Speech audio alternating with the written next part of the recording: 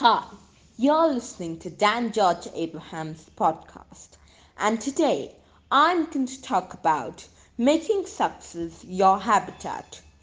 Proverbs chapter 18, verse 24. One who has unreliable friends soon comes to ruin. A genius is not born but crafted and made.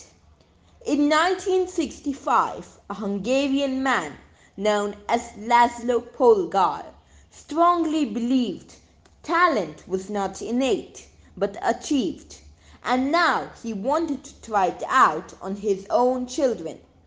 Laszlo decided to make his children chess prodigies. He decided to dedicate their life to chess. Their house was stocked with chess books and pictures of famous chess grandmasters. They constantly competed with each other and played in the best tournaments they could find. They also kept a meticulous record on each match they played. Susan, the oldest, began playing chess at 4 and soon could defeat others. Sophia, the middle child, was a world champion at the age of 14, and few years later she became a grandmaster. Judith, the youngest, was the best of all. At 15 years, she became the youngest grandmaster, beating Bobby Fischer's record. She was the number one female chess player for 21 years, yet according to the sisters, their life seemed to be enjoyable. One of the requirements of being successful is to create an environment to reach your dreams.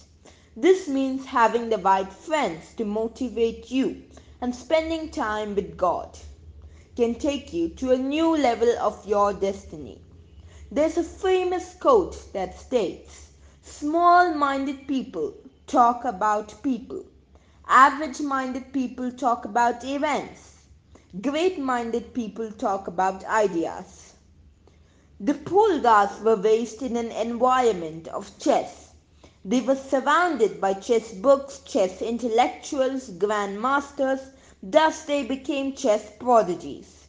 What you surround yourself with is a mirror of your future. So think again, are your friends helping you to reach your dreams or pulling you down? Thank you.